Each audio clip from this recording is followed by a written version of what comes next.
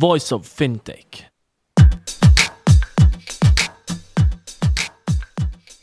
Welcome to Voice of Fintech Asia Pacific series. As in Voice of Fintech podcast so far, here you will hear inspirational stories of entrepreneurs, corporate innovators, investors, ecosystem hub leaders from or close to the world of fintech. Asia Pacific series will be hosted by amazing hosts based in the region, speaking to the leaders from Asia Pacific. Here is another one hosted by Chia.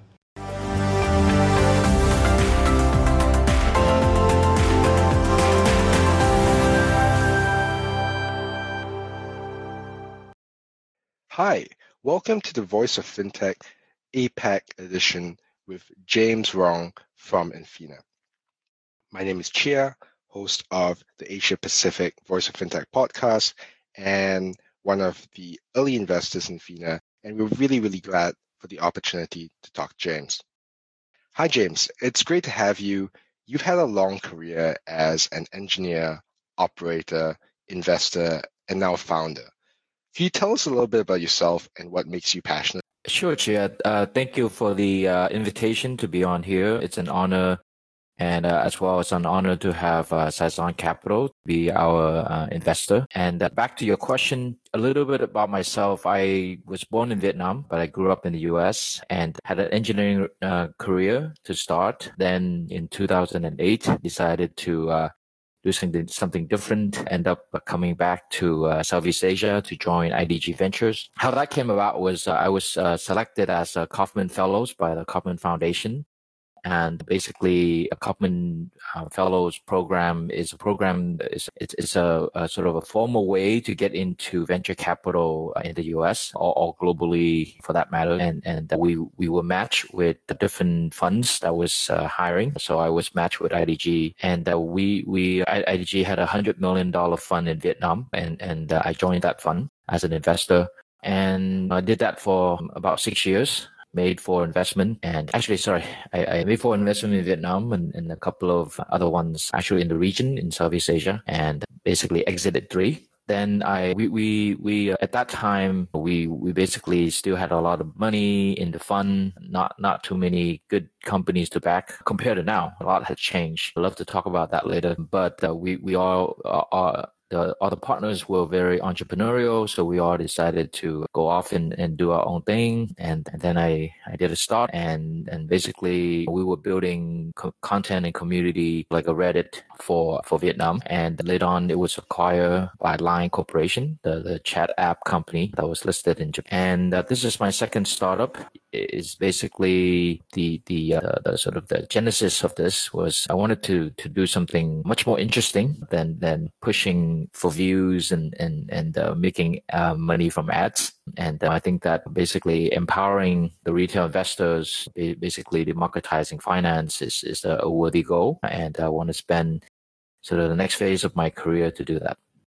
That's in a nutshell. I don't want to ramble on too long. Got you.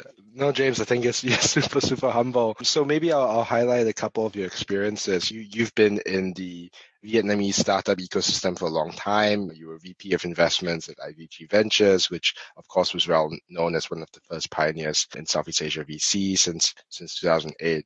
And then, of course, being the CEO of a company that was then acquired.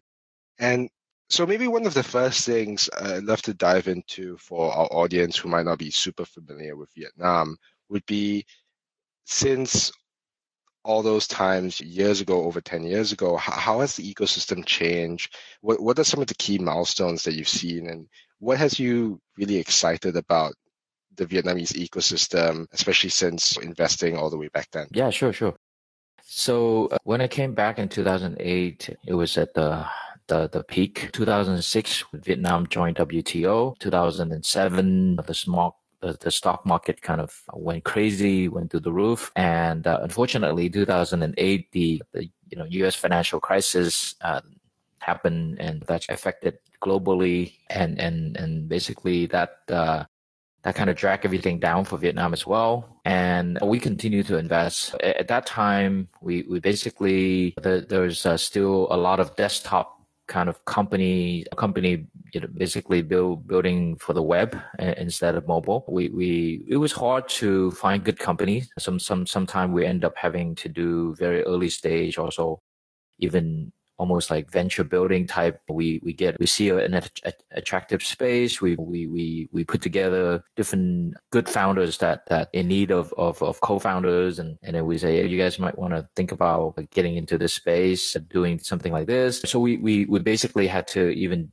get down to that level, that early stage, super early, where we even have to form the team, and all the way to, okay, there's some companies that's getting some good traction, selling a lot of users, and we would back them.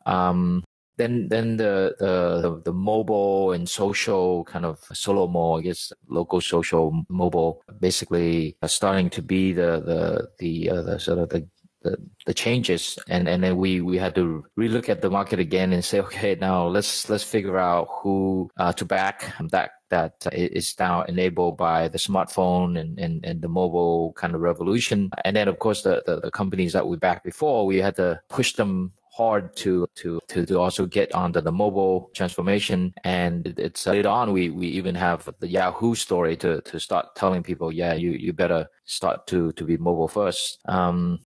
So there was a lot of that type of involvement. It was hard. And the founders, some of them were really good, but they are not as polished as the founders that you can find now. And even in terms of like their understanding of venture capital and how to work with VCs, basically we're still very lacking. Now it's like there's all this YC startup schools and all the stuff that they can read, and people know safe like notes as the way to go, and all the ins and outs of how to do a round and all of that. But before it wasn't that. So there's a lot of hand holding, there's a lot of guiding and things like that. Yeah, so that's how the ecosystem has changed. And now we see a lot better qualities companies. We see even management team wise. Back in 2008, I was in my 30s. I was born right after the war, 1975. So a lot of people who were born right after the war, that's a bit coming of age in that period of time, are not as well basically train or groom to take top positions in companies. They basically imagine like the war just ended. A lot of people even worry about, at least for the next 10 years after the war, there's a lot of hardship, right? The last thing you worry about is how to put your kids to Harvard or US school or things like that. But now the founders, some of them are coming back from very good schools in the US or other places. Some of them grew up and go through their parents really prepare them well. And of course, the companies that we backed before also give birth to a lot of employees who really learn how to do startups and so now there's just a lot more talent. And in terms of like how sophisticated these founders are, they're very sophisticated. So on the one hand, I'm very excited that it's really good for the Vietnamese ecosystem. Of course, you also have the attention now from a lot of investors looking into this market. And taking a step back, like back in 2008, the fundamentals of the economy is not strong enough. And there's a spike up in 2007, but a lot of the fundamentals are not in place. But now, more than a decade later, when Vietnam is now basically proven in a lot of different ways that it really can be a Asian tiger. And I think I'm very positive that Vietnam is going to go through a very prosperous, really uninterrupted growth for the next decade. And I think that's great for the country. It's also great for the startup ecosystem with all the big unicorns popping up everywhere in Southeast Asia, as well as this couple in Vietnam. So all is looking good, and fundamentally also, with the talent, with a lot of the infrastructure in place as well. Got you. Okay, that makes a lot of sense. So it's really this journey up and down as you went through, as new themes emerged for Vietnam, as some of the macros improved over time, and I think that brings us to a little bit about where you are today, which is recently having built Infina.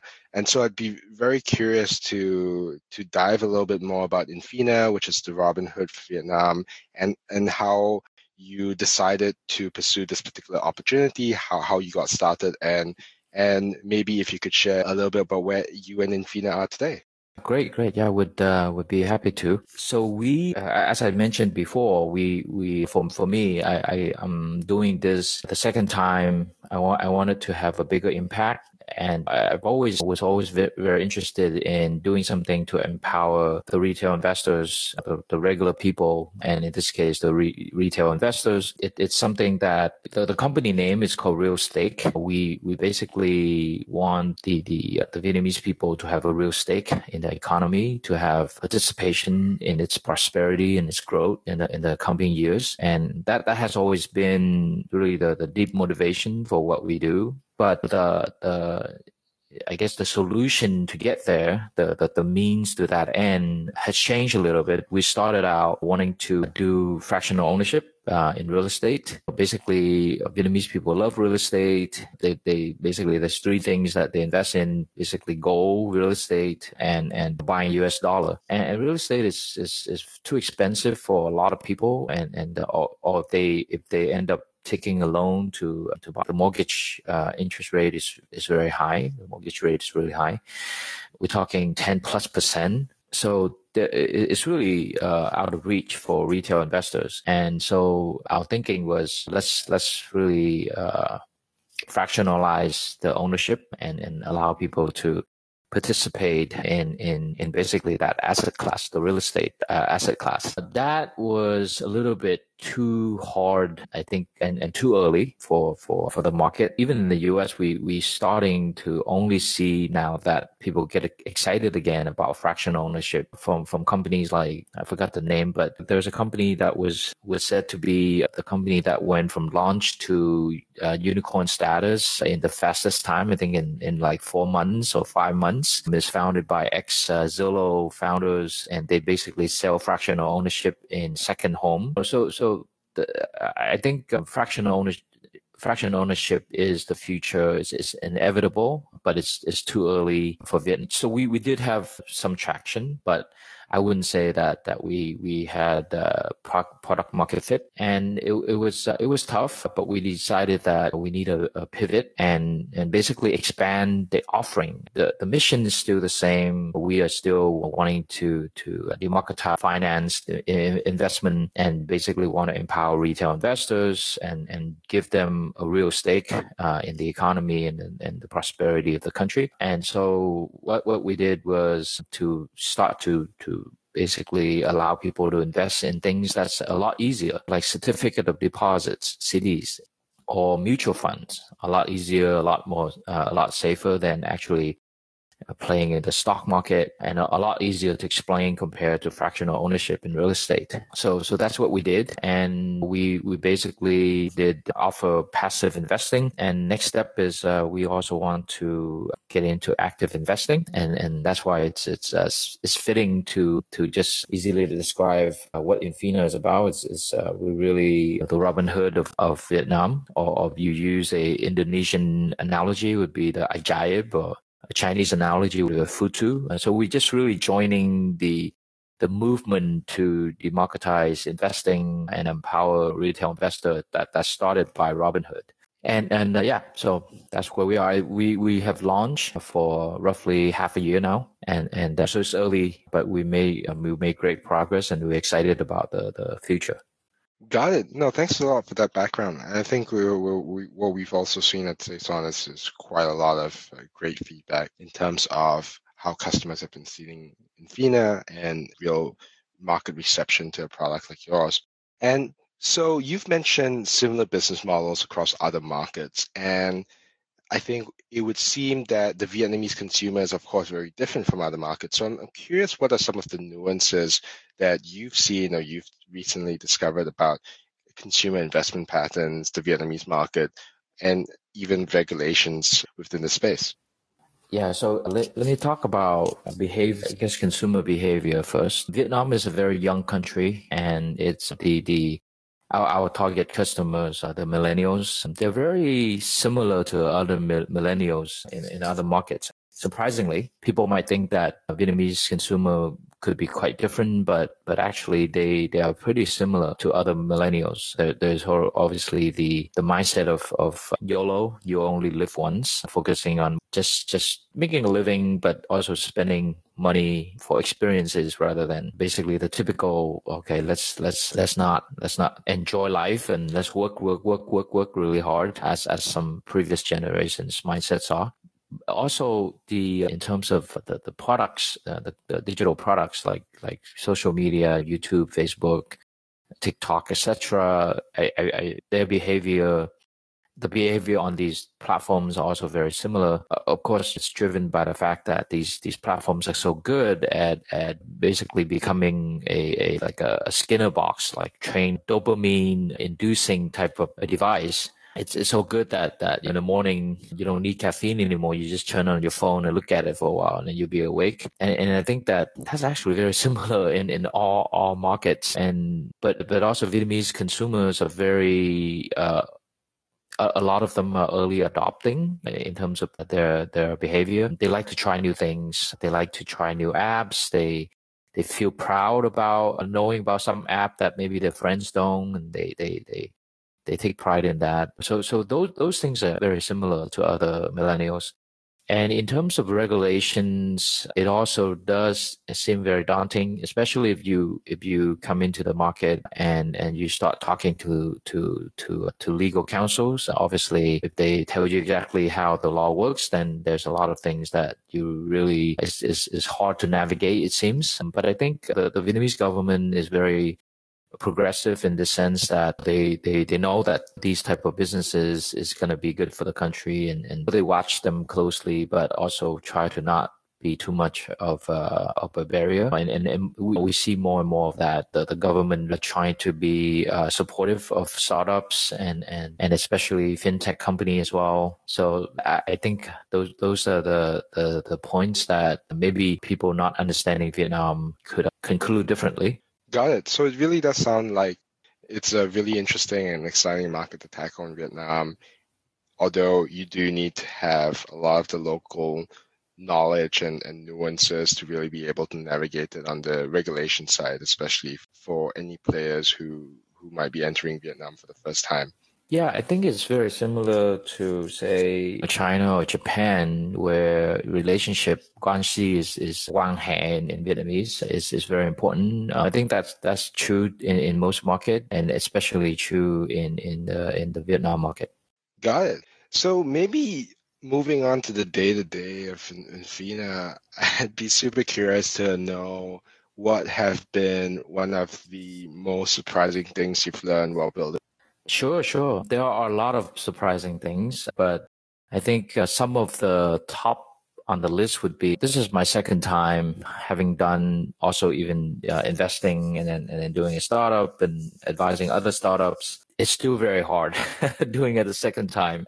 I think startups are in general very hard. I think if they're easy, then I think many people would have succeeded in it. But startup is a hard game, is one that takes so much dedication, and even then doesn't always. And it's related to the second thing, which is about work-life balance. And so there's absolutely no work-life balance. Don't expect that. Expect to be fully consumed by it. But also what surprised me is how quickly and easily you can abandon things that's really important to you, like your loved one, spouse, and kids. And actually that is something I think most founders will end up, the sin that most founder would commit. And so what I discover after realizing that I'm failing as a father and a husband, that I really should find a better way to make it work. So what I found is trying to do work-life balance doesn't work. And so the better strategy, at least for me, was to focus on the prioritizing basically family first. But then after things are going well with the family, the rest, like all of my waking hour, can then be spent on startup, and it would be fine. But if you try to do, let me do 8-hour startup and then try to squeeze in some family time, but then your mind is already still in the startup and you try to play with your kid, that doesn't happen. But just just give your family what is needed first, and really spend good quality time with them, being present. And then after that, then you can give everything to the startup, the remaining time. Got you. And then, yeah, that would be more long lasting. Got you. No, thanks for that very honest view. It does require, as you said, being in the moment and trying to prioritize the family and before kind of meeting the needs of your commitments to the company, etc. And so it is quite a tricky thing to maneuver, I would imagine, and hopefully it does get easier. Yeah. Great. So maybe last question, something that I think a lot of our audience, which are not from Vietnam and looking at the fintech scene, looking at the startup scene, given your experience as an investor, as a founder, repeat founder in Vietnam, I'd be curious about what are some of the largest gaps in the understanding that founders or VCs have when they look at Vietnam, and maybe some of the things that they might otherwise overlook. And in terms of mental models, whether there are some geographies that you look to as a comparable model, or potentially even a model down the road for Vietnam in terms of the fintech ecosystem. Yeah, so let's go back to like basic. Vietnam is actually more similar to the East Asian countries like Japan, Korea, and China, and the chopstick nation. And so I think an analogy, an aspiration model for Vietnam would be those countries, and more closer would be China in terms of how I think Korea and Japan have developed a lot sooner. And so really it's in terms of tech, I think China would be a good model. I think a lot of VC also look to China to see which model works out, and then see if there's something like that in Vietnam, like sort of social commerce. Pinduoduo is a big hit, and then a few good companies in Vietnam have been backed because of that, because of the success that they see in Pinduoduo, and then seeing that it's very similar for Vietnam, and but that could work out. Yeah, and I think what is the biggest gap in terms of understanding about Vietnam is to either have a view about, I guess, to a lot of investors that are not familiar with the region of Vietnam. Maybe sometimes the first thing that comes to mind is a war-torn country, or that it could be not a very open country, or different kind of misconception like that. But I think from my experience, Vietnam is a lot more opening, a lot more progressive, and the young people are a lot more talented than many people assume at first. So one of the surprise things that you'll find also is that the developers, the software developers in Vietnam is top notch. I think it's not biased to say that I think Vietnamese developers are the best in Southeast Asia. So there are those things that it's hard to realize until you spend enough time in the market or understanding Vietnam. Got you. Thanks a lot, James. I think that's very helpful. It was really great to have you. Thank you so much for coming on board to talk a little bit about Infina and your experiences, and looking forward to really great things coming out from Infina. Thank you so much, Shia. The pleasure was all mine, and look forward to working with you guys at Saison Capital to keep pushing toward our mission to basically be the Robin Hood of Vietnam, but also to really empower retail investors and democratize finance and investing. Great. No, thank you. Thank you.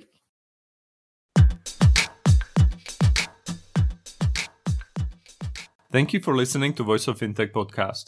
If you haven't already, check out also voiceoffintech.com, where you will find all the episodes and additional resources related to the podcast. You can also subscribe to Voice of Fintech on Apple Podcasts, Spotify, Google, or any other podcast app that you like.